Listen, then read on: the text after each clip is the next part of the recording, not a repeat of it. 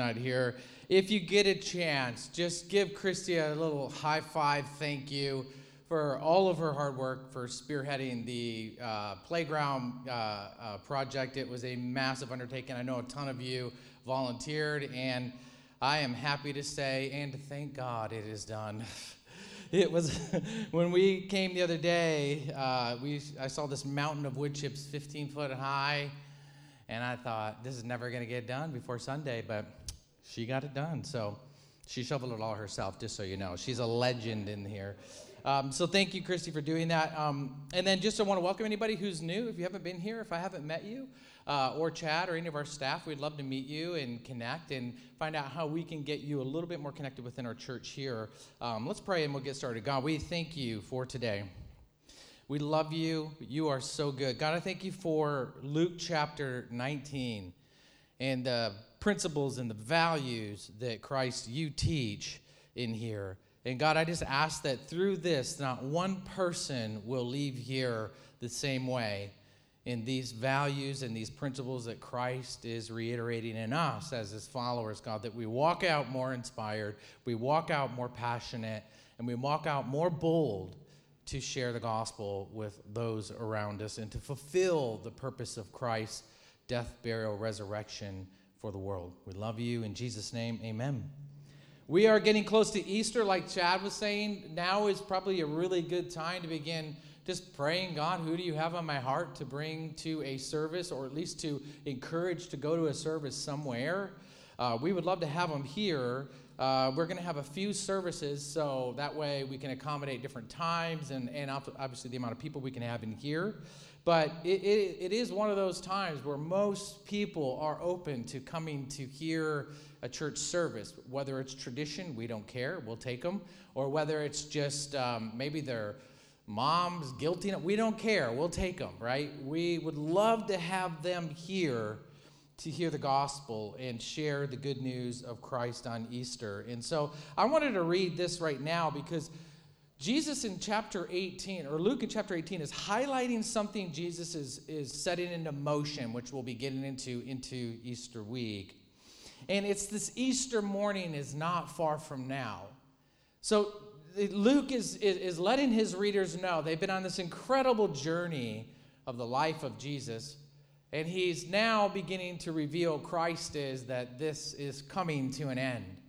But it's the end to an age and the beginning of a new age. But it's not far off. They're on their way from the Galilean area and region. They're heading towards a city that's only 20 miles outside of Jerusalem, where ultimately Jesus will be crucified and will rise from the dead not long from now. And these disciples have been on this journey and this ride for a time. And it's like, I can imagine it's like when things are just going gangbusters, you can't really in that moment imagine its end. You can't imagine it transforming into something else. And you surely don't believe Jesus when he says, this will all come to an end. But it won't end for me, obviously, and it will not end for you. And so he's trying to get them on the same page that they are not going to just finish here. They're going to begin the work that Christ has for them. And it echoes to us today. But Jesus is going to change humanity's relationship with the Creator forever in this moment. Let me read it. It'll be on the screen. It's in Luke chapter 18. You can open up your Bibles if you want to follow along. I'm reading in the ESV. It's starting in verse 31. We'll go through 34 here. And it says this in verse 31, and taking the 12, he said to them, see, we're going up to Jerusalem, which was an upward height, and everything that was written about the Son of Man by the prophets will be accomplished. Now, if they know their prophetic history, they know that this Son of Man this Messiah is going to bring freedom. It's going to let the captives free. It's going to heal people and break bonds and connect them with God, their Creator. So they know something big is coming, and they know he's going to accomplish it there. They just don't know how, or they don't believe what he's saying. Have you ever been in a conversation with somebody, you're telling them something, but they don't believe what you're saying, and they conclude their own thing about it? Have you ever been in one of those conversations?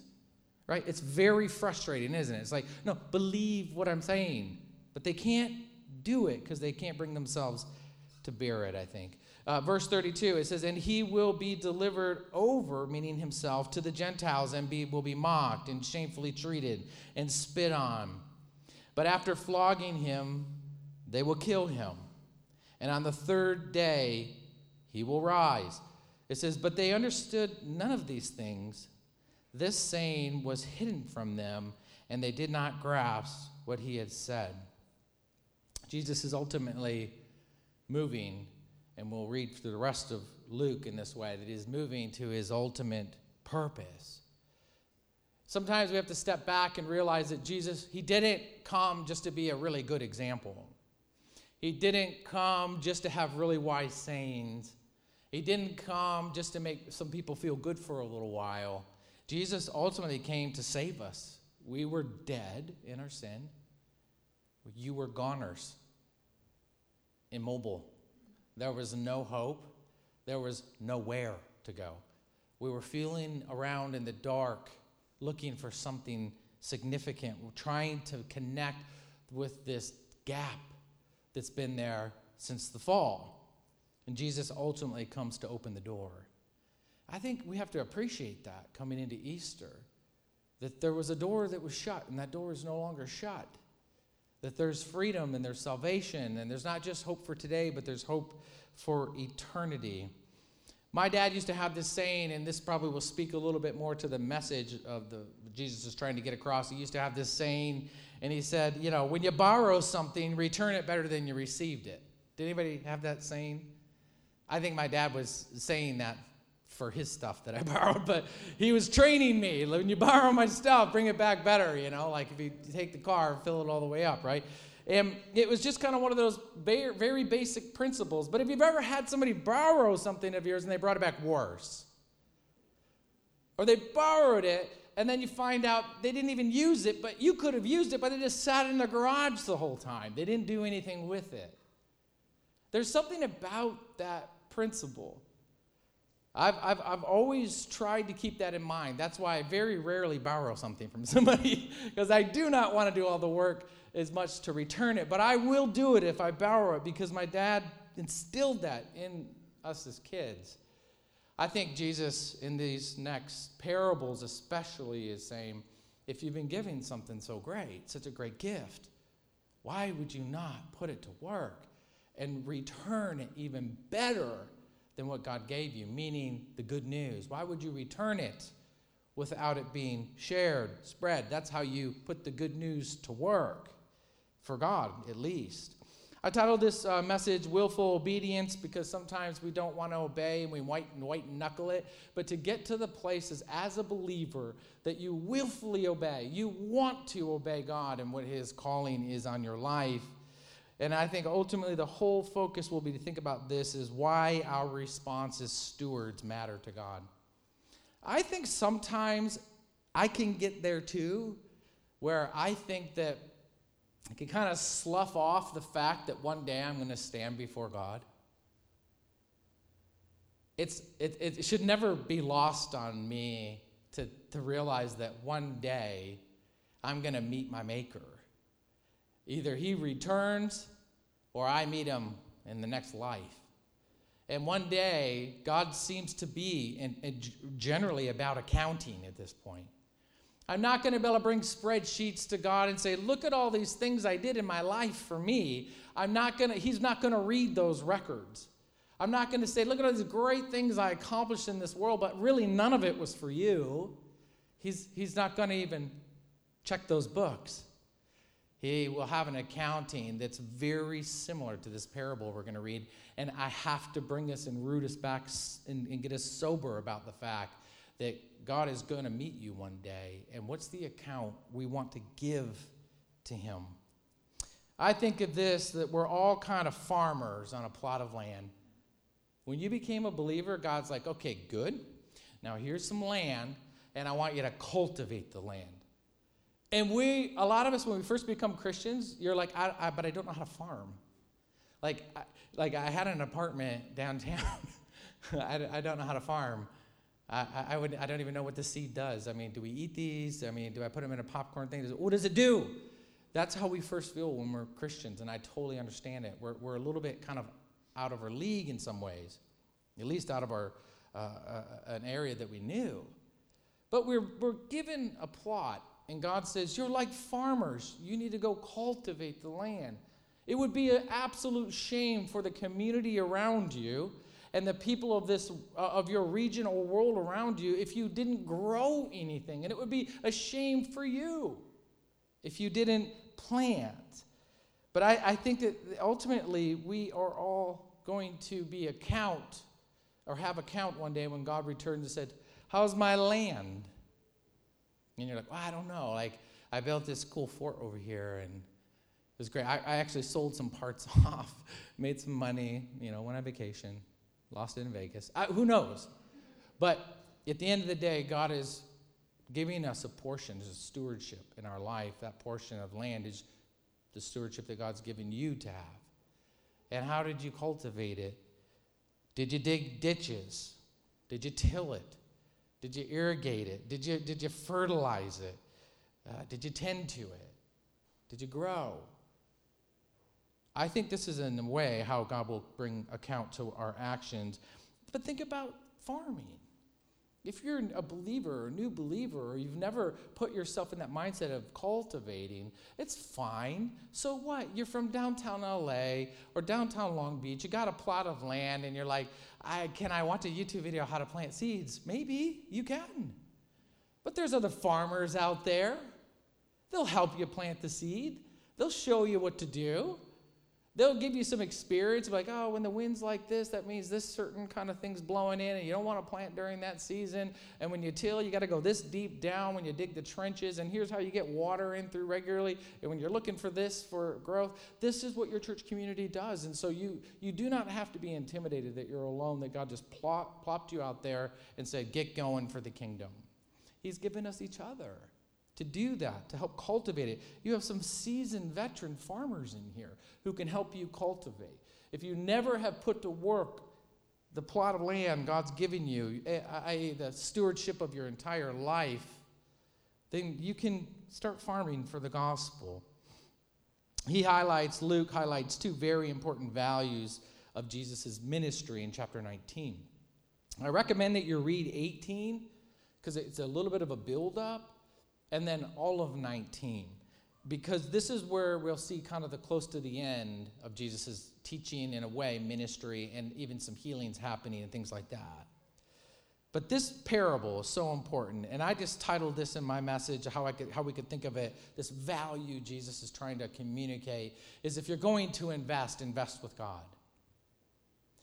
A lot of us do this. We pray and go, God, show me the right decisions to make.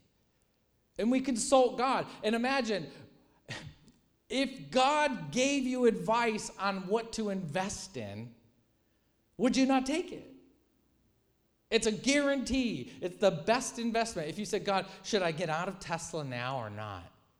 Should I put more into Bitcoin or not? We would pray. If God gave us the answer, we're going all in. We bet everything on it.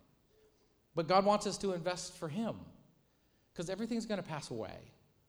Everything that's not of God will not be around in the future. But I think this is true. Ultimately, when you think about investment, the number one thing that you have to invest is who you are. Christ didn't come for stuff. He didn't come for anything other than you, his greatest creation, you.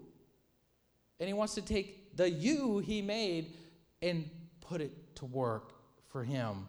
I think he's gifted us with talent. He's gifted us with time. He's gifted us with treasure. More than we can even imagine. You are so uniquely you. I wonder why God made you that way. I know your spouse is like, yeah, why did he make you that way? This isn't a gift. Trust me. Like, he made you. You're unique. You're like your thumbprint. No one else has it. You're different. Why did he make you that way? I think it's important to figure those things out, and I think this is true, and it'll be on the screen. We steward these gifts well when they're invested into true riches. That's when we're stewarding well. If you have a great voice, why did God create and give you that voice? To use it in any way possible for him to bring good news and hope to others. Whether it's cheering someone up with singing or whether it's somehow singing through gospel message. We don't know, but some way, somehow. If you're driven and you're an entrepreneur, why are you that way? Everybody says they'd like to start a business, and everybody says they want to be entrepreneurial because they want the end goal, but entrepreneurs are geared a certain way. Why did he make you that way? And for what purpose? And are we stewarding it well? If you have a caring heart and you just love to care for people, why did he make you that way? And how do you put it to work for the gospel? You're sitting on a plot of land. What are we doing with it? I think we all have a purpose. We're all unique, and we all possess gifts from God. Big time. What has he called you to do with those gifts? Listen to this passage. If you doubt whether you were so unique, so different, if you doubt that you're just like another cog in the system, or if you're just somebody just roaming around and nobody cares about you, or you don't think you're special, Psalms 139:13, it says, "For you formed," David is saying this to God, "you formed my inward parts. You knit me together in my mother's womb." Listen to the way he phrases these things. "I praise you, for I am fearfully and I am wonderfully made. Wonderful are your works. My soul knows it very well. My frame was not hidden from you when I was being made in secret, intrinsically woven in the depths of the earth." Wow. If you just walk around thinking that you're worthless, you're wrong. If you think you have nothing to contribute, you're wrong. I don't know how God will use you, but I think you know you better than me, and I think God knows how he made you, so put it to work. We're supposed to put it to work. My mom, when we were growing up, you know those, is it called cross-stitching? The things where you make a little, help me out. Mom, I'm sorry. I don't remember the name of it. I remember just one of the things my mom had us do back when we didn't have cell phones is where we did cross-stitching. And we would make this thing, and you could see where your cross-stitching was getting off a little bit, and then you correct it, and you wanted to make it just like this image. And we all made our cross-stitch. And when we were all done, it wasn't just someone's thing we found somewhere. It was my creation. And I was so proud of that little, I don't know, it was like a kid opening a present or sitting by a present, and it was such a big deal. And I was like, have you seen my cross-stitch? Perfect. You know what I mean? Like how I chose those colors versus my brother's. His are terrible, and that's why he won't do anything in life. You know what I mean? Like I was just a very competitive cross-stitcher. God intricately puts you together. And if you can remember doing something like that, imagine how much God intricately knows you, uniquely, specifically. Why would he do that? For no reason? For a purpose, to be put to work for him. You're made by God, for his purpose. That's it. I think mankind is searching for meaning desperately.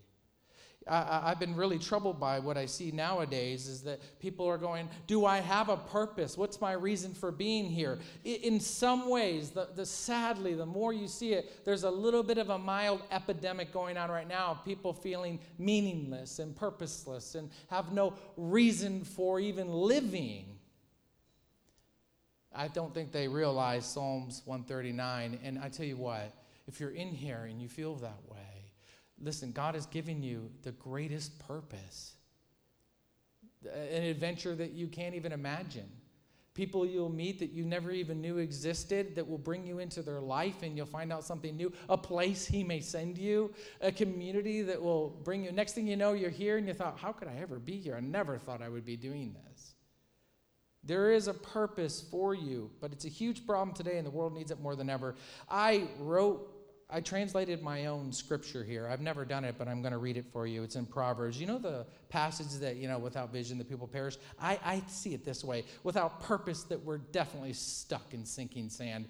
You flail around, and the more you search for something else, you just fall deeper. You have to have purpose. And ultimately, at the end of the day, what are you stewarding with what God's given you? And if you have purpose, you can really put it to work for the kingdom. Let's read it in Luke 19. This is the parable. It's in the ESV. We'll start with verse 11. And it'll be on the screens. It says, as they heard these things, he proceeded to tell a parable. A parable is just a physical description of something, an analogy of something, but really is reflecting a heavenly principle, a spiritual principle, so we can easily grab it. And it says, because they were nearing Jerusalem, and because they supposed that the kingdom of God was to appear immediately. They're thinking their march, they're heading that way, and the kingdom of God is going to appear when they get there, and Jesus has to burst the bubble, and he does it in a parable. And he said in verse 12, therefore, this is the parable, a noble man went into a far country to receive for himself a kingdom and then return. Now, we live between a kingdom and return.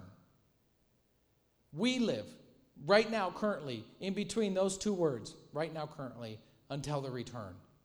And so he goes off, and then he will return for an account. And you can see Christ as this noble man, if you will. You can see God's return in this kingdom, if you will. But he's using this very known analogy for them in that day. They were living things like this. And it says in verse 13, calling 10 of his servants, he gave them 10 minas, which is about 4 months' wage. And he said to them, engage in business until I come home. Meaning, here's a gift. Steward it. Put it to work. Engage in business until I come home. And don't stop until I come home. But his citizens hated him and sent a delegation after him, saying, we do not want this man to reign over us. Meaning, there were people who were like, we don't like this. We want someone else to rule over us, a better ruler than this man. And that's kind of where I feel if we read it in this way, we can see that's why so many people fight against God, fight against going out and investing our life for him. We don't like that. God, it's too much pressure for me. I just want to be left alone. I want to come to church, do my thing, and then just call it good. Verse 15, when he returned, he received the kingdom that he and ordered his servants to whom he had given the money, called him, to be called to him. And that he might know what had been gained by doing business. The first came to him and said, Lord, your mina has made 10 minas more. And he said to him, well done, good servant. Now, those are the words that we want to hear. And this is someone who took the investment God gave him and put it to the max for God. And we hear Paul say this too. I want to one day hear, well done, good and faithful servant, that he writes in the New Testament. So this is a well done, good servant, because you have been faithful with very little. You will have authority over 10 cities. Now that is quite a trade. Is it not? Okay, you take this investment and you turn it into 10 times the amount. And you know what? I'm going to give you 5 cities. You're going to have LA, you're going to have Long Beach, you're going to have San Diego. What? So we're getting a little bit of on the other side of the work that we do for God, his love, kindness, generosity on the other side of this. And a second came and saying, Lord, your mina has made 5 minas. It's kind of like my brothers with the cross stitch. I was the best. They were okay, They're only going to get 5 minas. But he said, hey, great, you're going to be over 5 cities. And here's where the problem lies with Christians sometimes. This great gift. They all got the equal amount of a gifting. And some put it to work, and some did some, and some did nothing. And here's verse 20. And they came another saying, Lord, here is your mina, which I kept laid away, hidden in a handkerchief. For I was afraid of you. Now here's this perception of the master. I was afraid of you because you are a severe man. You take what you did not deposit. You reap what you did not sow. So in other words, I'm going to live my way in my life, and then I don't trust you. I'm going to just take control of myself. And he said to him, this is the master, I will condemn you with your words, you wicked servant. You knew that I was a severe man, taking what I did not deposit and reaping what I did not sow? Why then did you not put my money in the bank? And at my coming, I might have at least collected interest. He said to those who stood by watching this happen, take the mina from him and give it to the one who has 10. He will turn this into 20. I don't want to be that person. You don't want to be that person. God has given you so much, and he's given you a purpose, something that gets you up in the morning, something that gets you going through life, something that is bigger than yourself. He wants to trust you with that work. Verse 25, and he said to him, Lord, they said to him, Lord, he has 10 minas already. That's not fair. I tell you that everyone who has more will be given more, or more will be given. But the one who has not, even what he has is going to be taken away from him. He doesn't realize what he's gambling by just sitting and doing nothing. But as for these enemies of mine, the people who are talking about taking over, the people who are pushing against my rule, here's where it gets very hard. Who do not want me to reign over them, bring them to me and slaughter them in front of me. This is a really hard parable. The value to look at here is to see yourself in one of these servants. You've been given a great gift. Not just your life, your uniqueness, but the gospel, life. What do you do with it, with what God has given you? How do you put it to work, or will we just sit and bury it? I'll just say that I don't want to be the one who does nothing and thinks I did a good job by just holding still, just doing my thing. I have this question I want to ask, and I'll ask it of myself too. What do you do? What do we do for God with what he's given us? We have to ask these questions. What do we do with what he's given us? It's worth asking. Maybe our view of God is wrong like this, guys. Maybe that we are like that servant and we just have this warped view of who God is, and we don't really know who he is. And so therefore we do nothing. Maybe we don't believe that we'll see him again, that maybe he gave me this gift, I live it, and I live for myself. You know what? Maybe I'll see God, maybe I won't. I don't know. It's not a good risk to take, I don't think. Maybe you just want to bury the mandate and call it good. Some of us in here, God's given us mandates to go and to do something. We might push it away and push it away and push it away. And maybe that voice gets a little bit more quieter in your life, but you will never be able to ignore its accountability in your life. And I think that ultimately we're going to see the king in this life or the next. You know, how did you invest, I think will be ultimately the question. It's important. This is an important parable to take to heart. The second part of this, actually, of chapter 19, takes place before this parable. So I wanted to read the parable first because I think it gives a lot of light to this story that takes place. And if we can get the idea of this message, of this point of this story, is this call and response. What do you do when you're called, and how do you respond? Our response to Christ, I think, reflects the revelation of him that we have. How someone is responding, I can see the revelation that they have of who Christ is.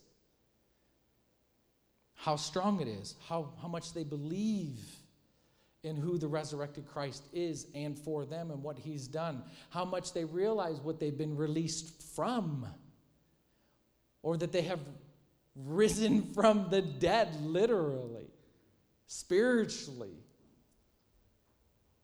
I think it's important that we do see this. I think about Christians and I think, man, you know, I can encounter some Christians sometimes. Now, we can't be perfect. I know that. But there are some people who claim the name of believer, and I just think, don't claim the name believer. you're not reflecting the resurrection well, right? Our call and response is important, how we respond. A buddy of mine who's a church planner was telling me about this lady at this church they were renting. She was one of the, one of the leaders of the church, and she came down. She's been there, leads the Bible studies, does all these things, comes down, and starts fighting with them while he's speaking. Can you imagine that? Chuck, you would take care of this person. He didn't have anybody. And she came down, started fighting, and then got a fight with his wife and pushed her. In the name of Jesus, of course. I just think, where's the reflection of Christ there? How big is the revelation you have of him? I don't care how long you've been going to church. That's not what counts. The reflection, the response, the call. So Luke 19:10, 1 through 10 says this. It's a story, a very famous story, is Zacchaeus, and it says, he entered Jericho and was passing through. And behold, there was a man named Zacchaeus. He was a chief tax collector and was rich, emphasis. Now, I think if you've been around church long enough, you probably heard teachings about tax collectors, but it was the most shameful job in the ancient world in your region. Because you were ultimately, if you were a province taken over by Rome, you were a traitor to your people. You were scum of the earth. You were an outcast. You were instantly deemed a sinner, too. How Rome made its money and how it made life easy in Rome when they would wanted their citizens to live tax burden free, is they would go to war, they would take over another country, they would pillage the wealth from that country, and they would tax the people so the Romans didn't have to pay that much tax. It was great to be a Roman. And it was not great to be ruled by the Romans. And he was one of the people employed to go around and start collecting taxes for his province. And so he was not considered a good man. The tax rate was about 30 to 50% for everybody. That's doable, right? We can live on that. Sometimes it was more. You were taxed at the road, the ports, the goods, the trades, any port there was, land. You even had to pay a tax to practice your religion. The tax extortion was so high. It was unbelievable. The tax collectors would be in charge of their area or their region. They would pay up front about how much taxes they're going to collect. And then what they did was they go around and collect the taxes. And then if they got anything over the top, because people were so generous, they wanted to give them over the top taxes. No. Then they got to keep it. So they became very wealthy people, very hated. They literally could ruin someone's life. They could tax someone so much that they could never get ahead and eventually starve to death. They could destroy lives. This is not a good man.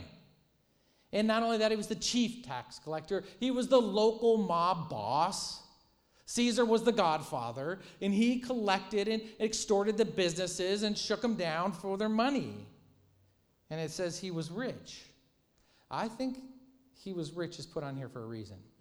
Because in the previous chapter, 18, it's that famous story of the rich young ruler.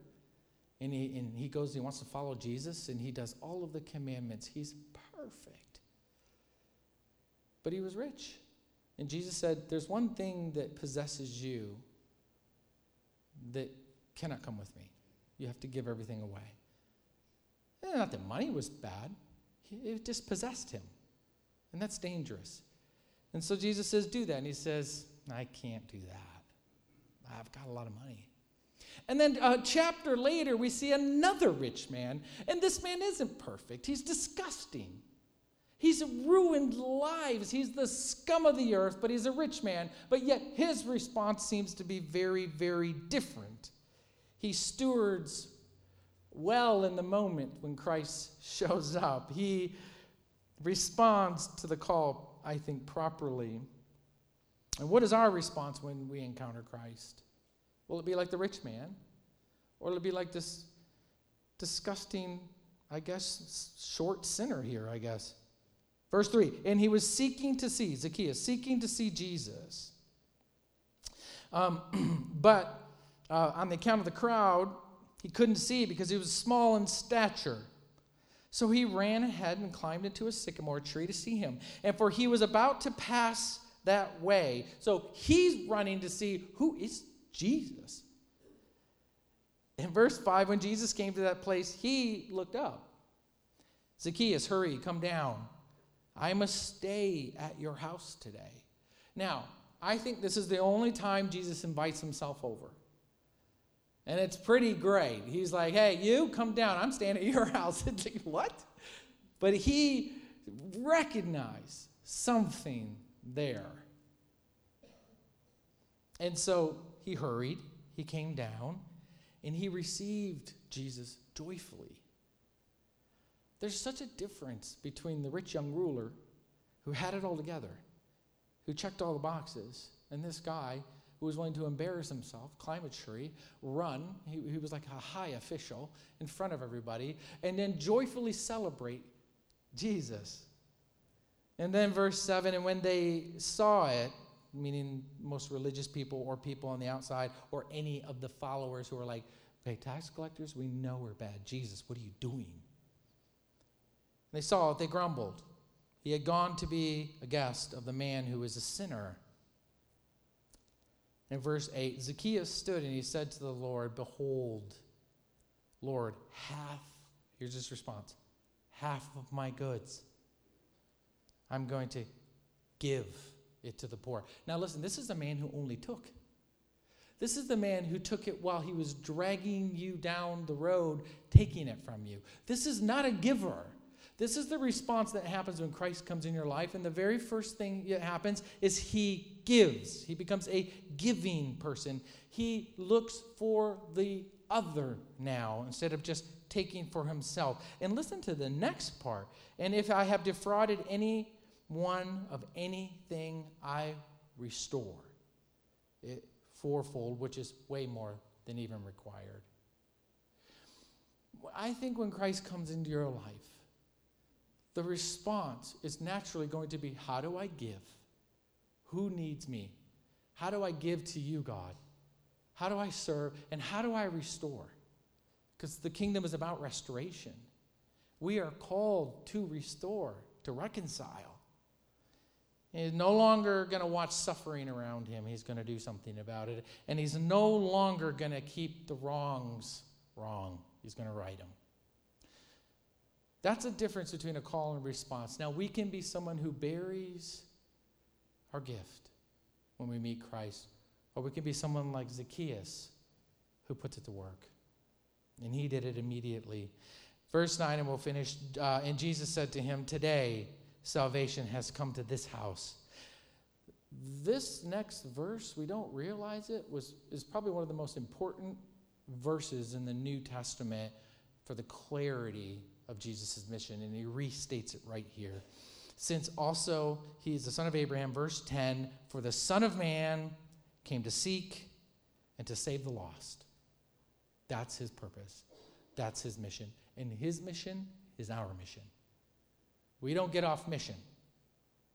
So if you ever wonder what the purpose is, it's to seek and to save the lost at how God uniquely gifted you to do.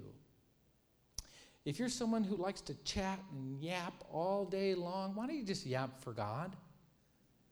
Okay? If you're someone who just has a broken heart for people who are hurting, don't just watch. Do for God. Don't just go around doing good things either. Wow, I'm really spouting out some demands here. Where do I get off? It's a waste of time. You're going to labor in vain. It's like the rich young ruler. He was laboring in vain, but he couldn't just give this one thing. He couldn't just be all out for the kingdom. Go and do it for God. Don't just do it so you can feel good about doing good. That's essentially sinning in doing good. Do it for God. Steward what he's gifted you. That's my last demand I'm going to make. Wow. This is why Jesus came ultimately seeking, and he sought all of us out. Remember, a few chapters back, We hear the parable, these different little parables of the shepherd who lost a sheep and he gave everything to seek that shepherd out. That was you.